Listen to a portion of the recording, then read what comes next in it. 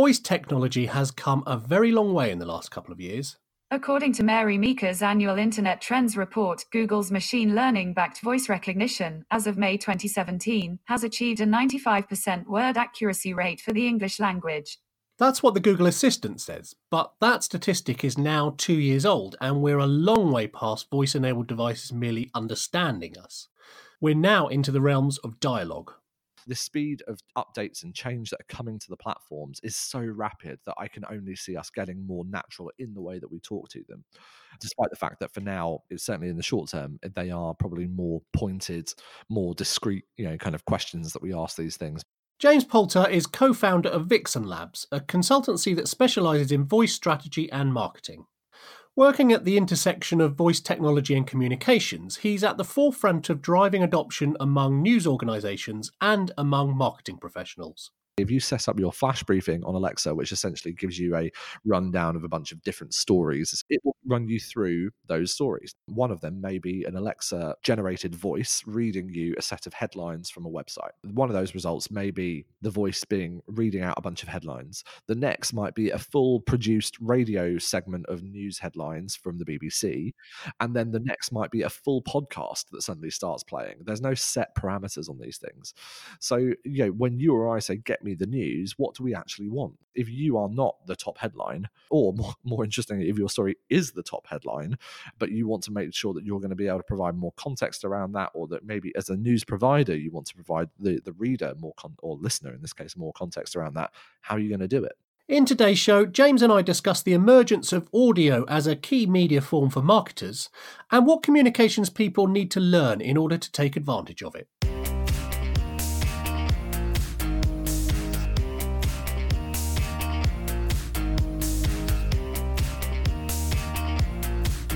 This is Digital Download, a podcast that explores the latest thinking in digital communications, PR, and social media. Here's your host, Paul Sutton. So, James, what have you been doing since you left Lego about a year ago now, isn't it?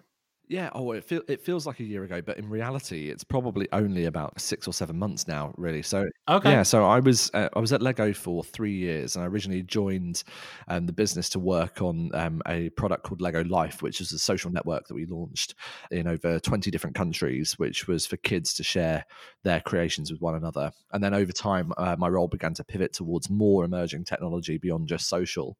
And so I began to work on things like Alexa skills. We launched our first skills for Alexa and for Amazon. One was called Lego Duplo Stories, which we launched there, which was an interactive play skill for younger kids and their parents.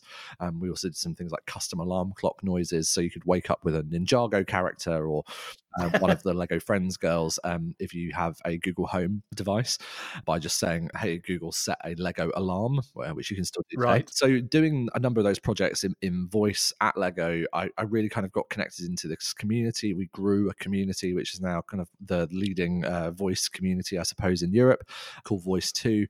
And then when I began to see that there was a real uptake towards the end of last year in people wanting to do this beyond just what I was doing at Lego, but many more brands coming on stream, I thought this is an opportunity that can't really be left alone. And several people came to me and said, are you going to do something in voice? Are you going to start an agency, or are you going to do a startup or something like that? And what we actually ended up doing is a kind of hybrid of the two.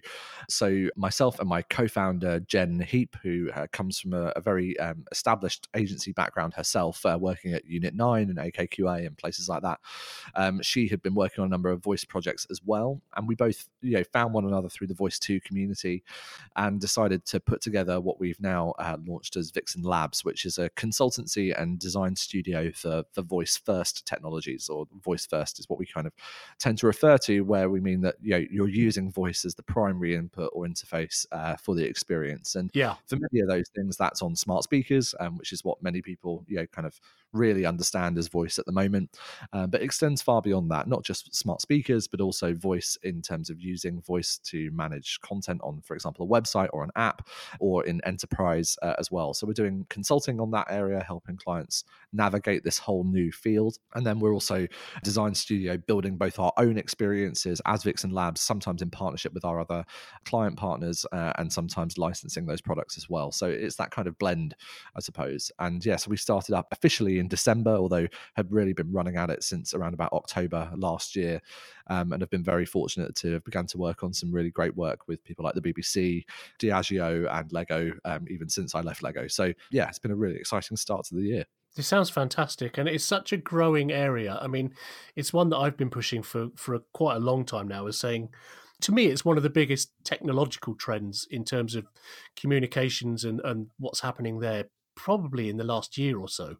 It is. And I think that we see two things happening. There's the tech side of it, which is the adoption of these smart speakers, Yeah. in particular the Echo devices and the Google Home devices. I'm trying very carefully not to use the A word, as I've got several Alexa devices in the room with me, which will spark up every time I do this. I should have probably muted them before we started.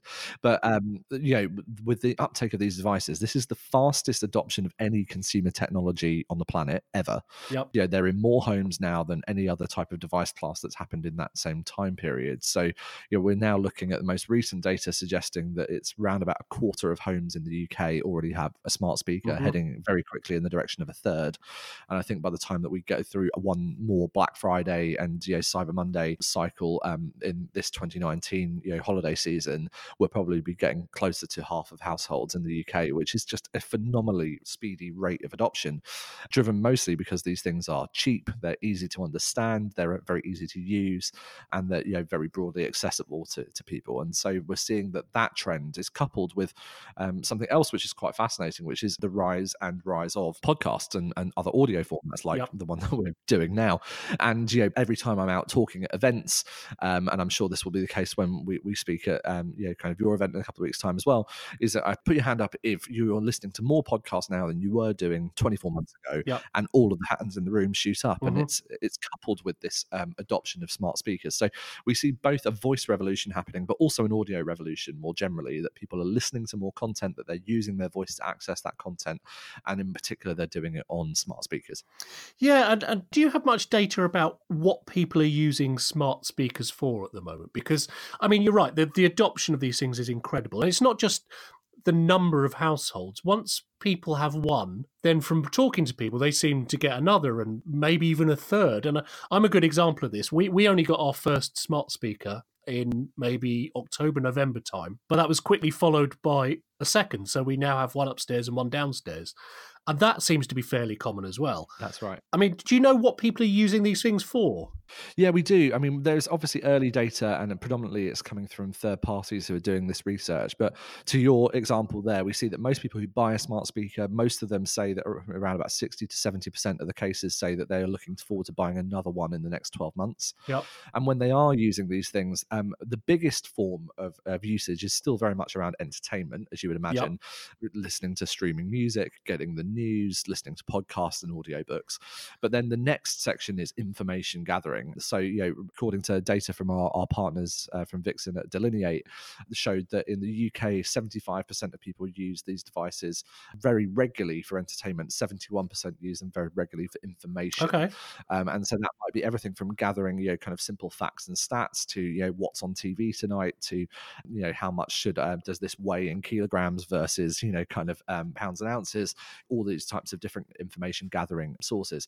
But a large part of that is kind of what we would call invocations, which is the thing that you use to light up a smart speaker, the thing that you say to it, that is really about information gathering. So it is, I've got a question, give me an answer. And that is one of the biggest use cases for these things. And that's where we see a really huge opportunity for brands to, begin to insert themselves into some of these answers through optimizing their content for voice, and then also creating more rich content that is voice first. just voice specific, Yep. beyond just optimizing their existing data that is being pulled through from a search result. So we see a massive shift towards people using their voice for search.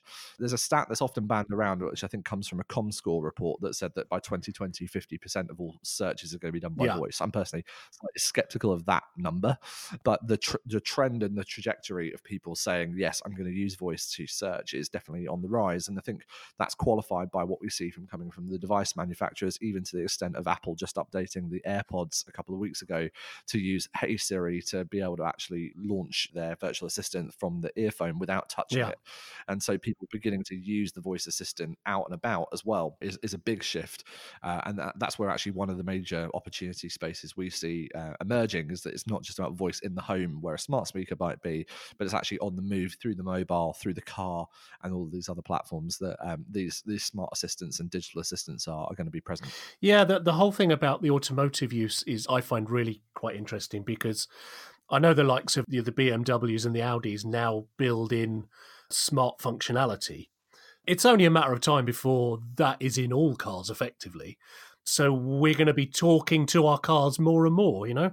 Yeah, it's not just about the built-in functionality as well. I mean, Amazon reported that they pre-sold 1 million Alexa Auto devices in the US before launch of the device at the end of last year. And if that's anything to go by, coupled also with, obviously, as you mentioned, many device manufacturers, Volkswagen, BMW, Nissan, all beginning to look at putting a choice of different smart assistant in the car, whether that's Android Auto, whether that is CarPlay, so you can access Siri and things like that, or actually Alexa as a default. We're seeing that adoption of the car as another plane where you can, obviously your hands and eyes are occupied, but your voice and your ears are Absolutely.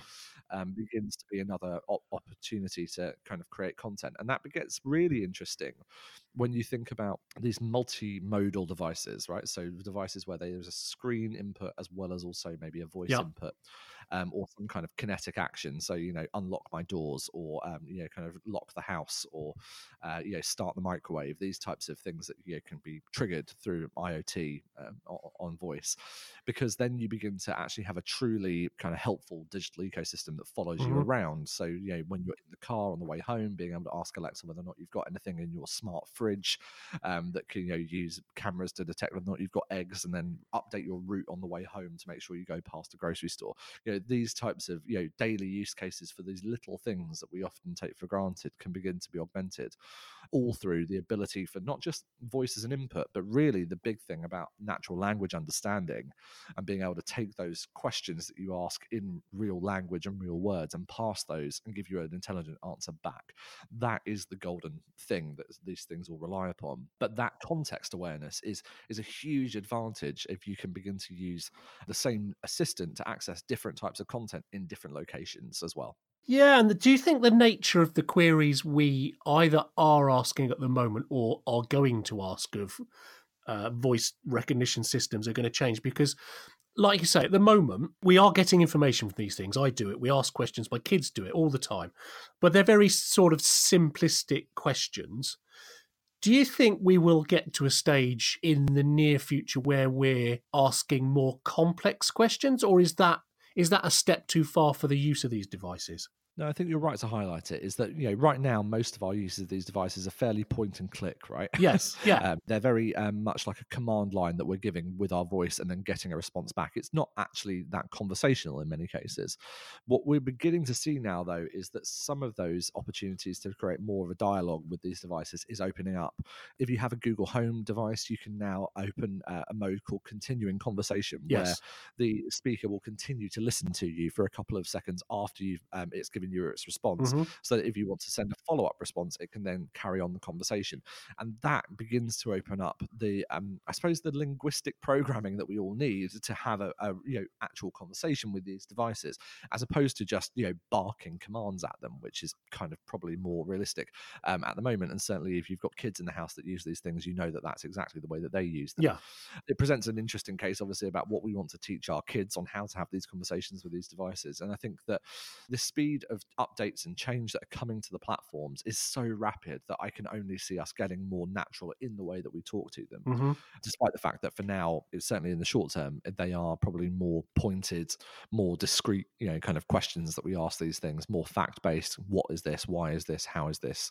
Rather than having a more dialogue conversation with these devices. But we certainly see that beginning to change. I think if you look at some of the examples like Google Duplex, which was announced with some fanfare last year.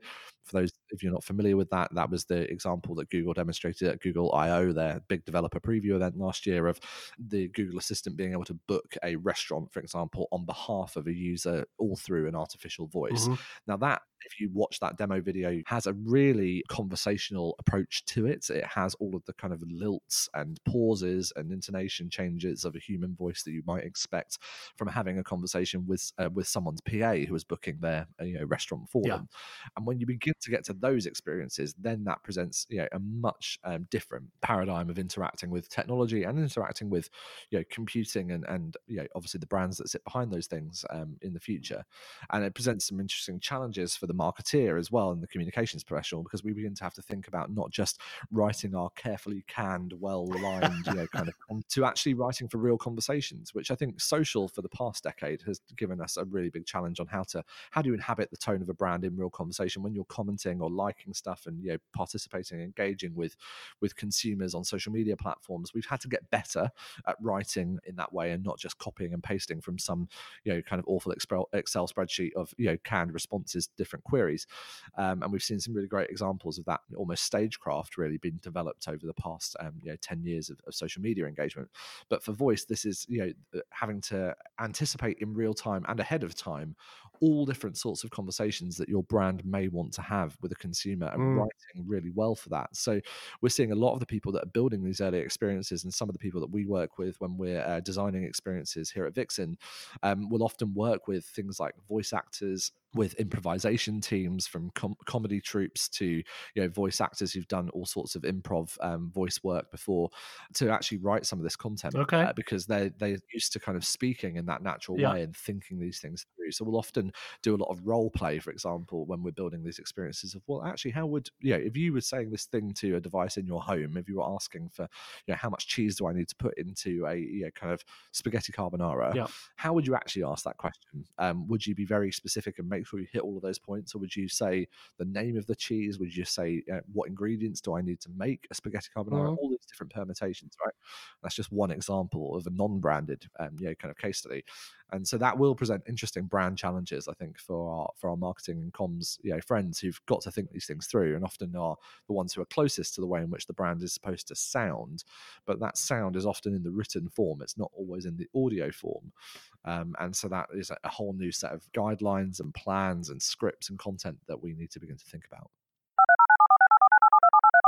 If you're a regular listener to the podcast, or even if you're not, Digital Download Live takes place in May this year in London.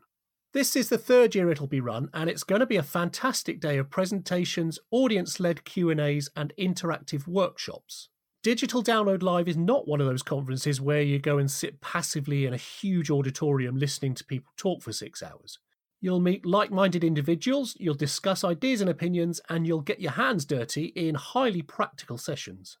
This year we're covering topics including the conflict between technology and humanity in marketing, voice marketing through smart speakers, authority link building, AI tools for communications people, paid social media, Instagram creativity, and brand transparency. For more information and booking details, go to ddl19.co.uk. That's ddl19.co.uk. I hope to see you there. This is my experience. We have a Google Home and an Alexa in our house. I vastly prefer the Google device because I think it understands the context of questions a lot better than Alexa than in my experience. I mean, the duplex thing that you flagged is just, it blows my mind every single time I watch it. But do you think, from your experience of working these devices quite a lot now, is there a big difference in the contextual way that Google and Amazon and Apple, the devices, understand natural language? I mean, the actual natural language processing that sits underneath them is broadly similar because it's about understanding language, and there is only language has a set of rules to understand and interpret, and then Yeah. challenge.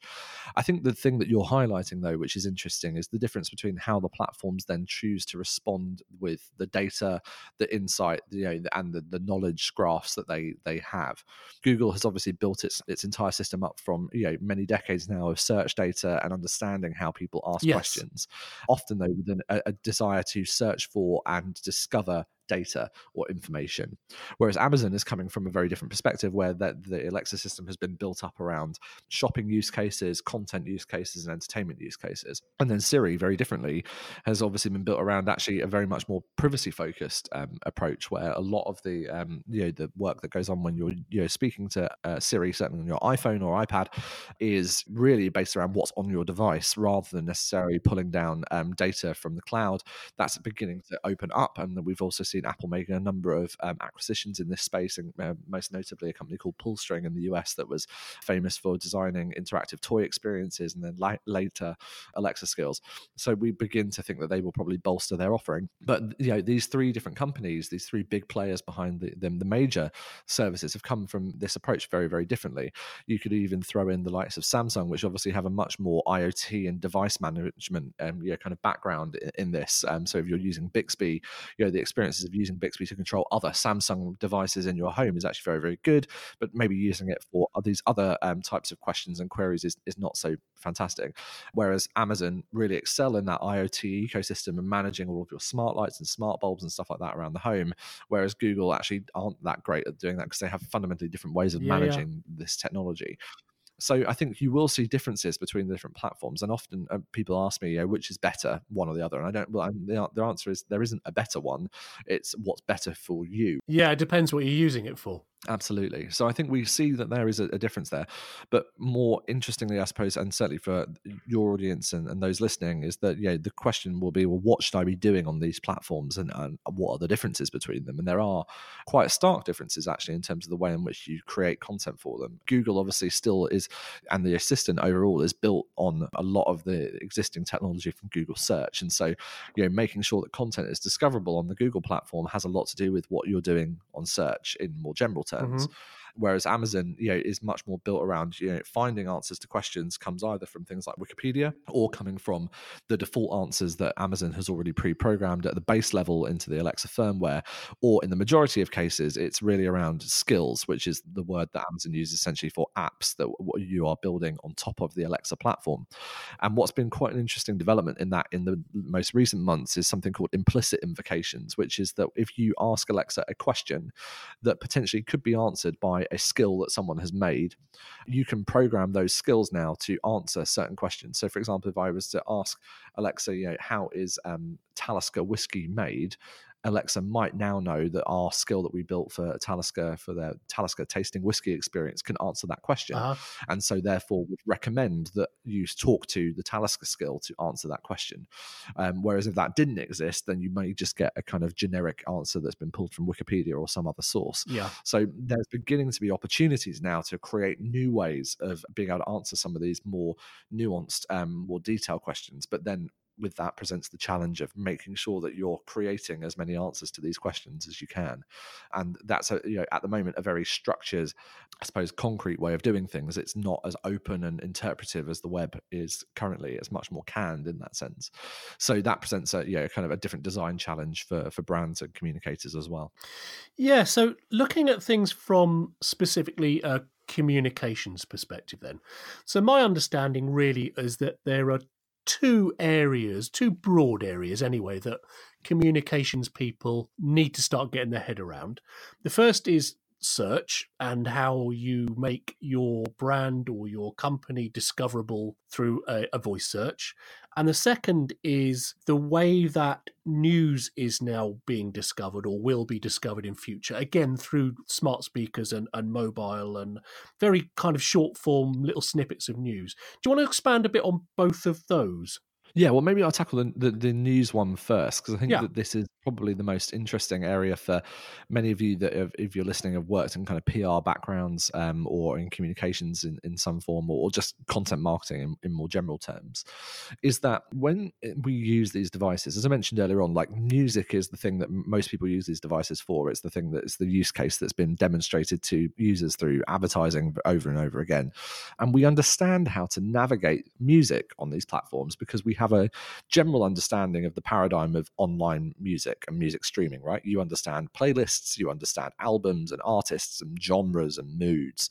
But when it comes to other categories of information or data that aren't, something as discrete as music, like news, for example, we try and bring in our existing lexicon of terminology that goes along with news, right? So news providers like the titles we all know, the FT, the Telegraph, or whoever it might be that you read.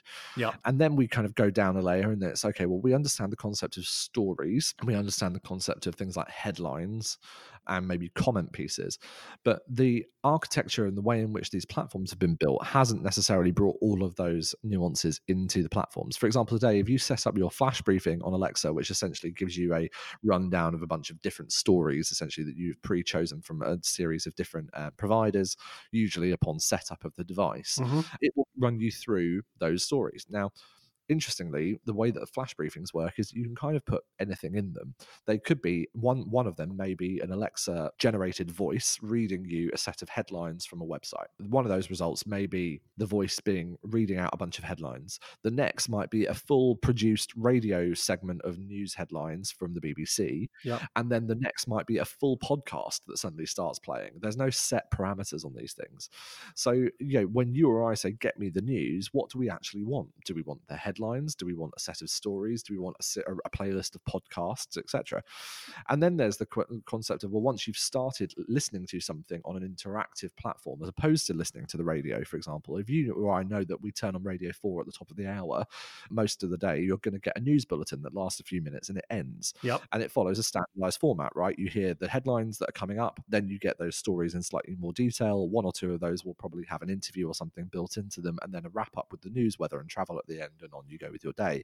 That isn't the way that these platforms work. Particularly if I have the opportunity to interrupt that platform that's reading me those headlines, for example, and say, well, give me more on that story. Right now, there's no way of going into more on that story unless it's been a whole skill that's been coded to do that, right? So our understanding of how to navigate, for example, even like I'm sat here with the iPad version of The Guardian, for example, in front of me on my iPad. And, I can scroll through the front page of that and I see section headers. I'm going to click on financial, for example. I'm now presented with a whole run of stories. I know that I can click on one of those stories. I'm going to get more on that story. As I scroll down, I might see previous, next, or related stories, and I can click on those and move around. Yep. And that's all drawing from the paradigm of a print newspaper translated into a digital newspaper. But what happens when you want the whole newspaper and there's no visual to work with at all? How do you navigate all of that? And this is that kind of new paradigm of how to kind of move around these experiences and get the content we want from them. That is still fairly early and fairly nascent. And that presents an interesting challenge, because if you are not the top headline, or more interestingly, if your story is the top headline, but you want to make sure that you're going to be able to provide more context around that, or that maybe as a news provider you want to provide the reader more or listener in this case more context around that, how are you going to do it? Yep. And so these are the challenges that we're beginning to see presented. So in a lot of our discussions with our clients that are news providers or work in news or have kind of content platforms, it's exactly this that we're working through with them now, on the strategy of, well, actually, what preference do you give to certain headlines, what to sections, to more content, to navigating all of these things?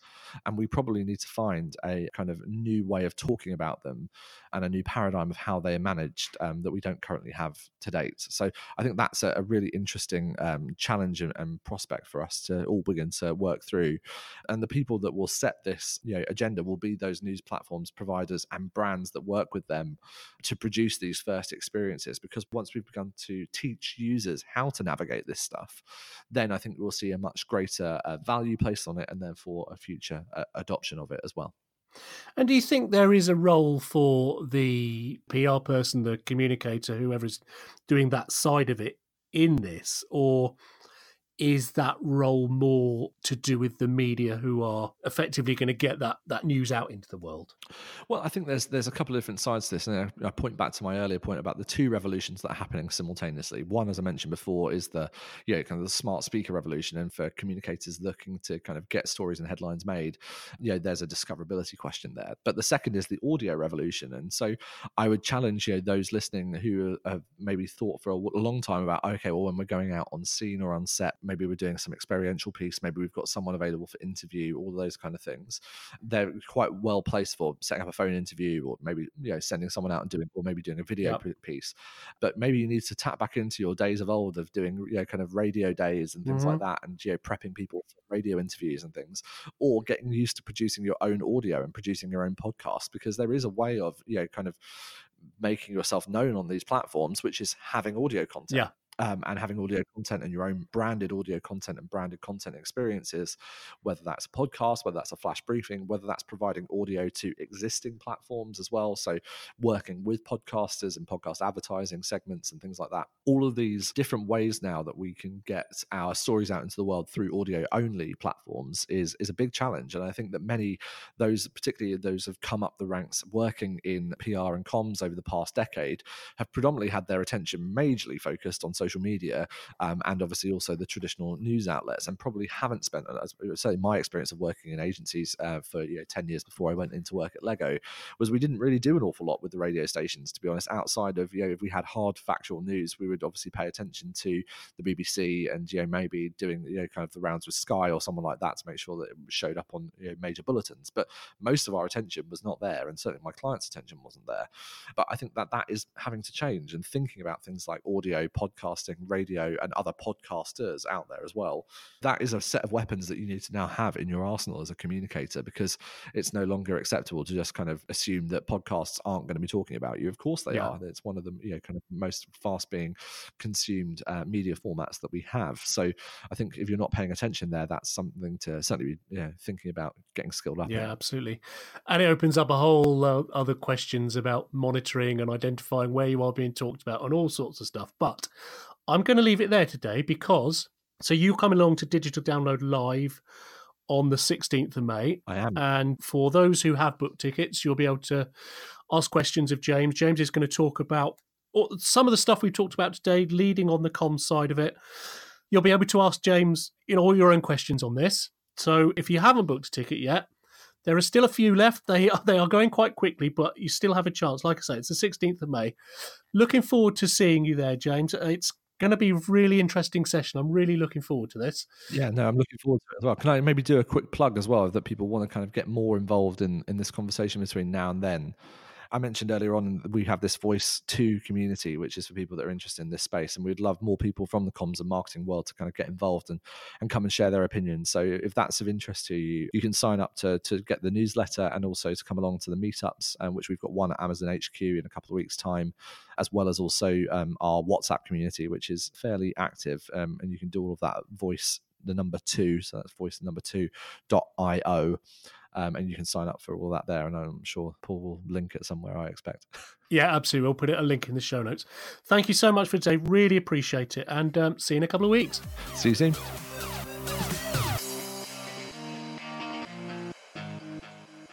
You can subscribe to Digital Download on iTunes, Google Podcasts, or wherever else you get your podcasts. And if you've got any ideas for future topics you'd like to see covered, or people you'd like to hear from, contact me on Twitter, where I'm @the Paul Sutton. Thank you for listening.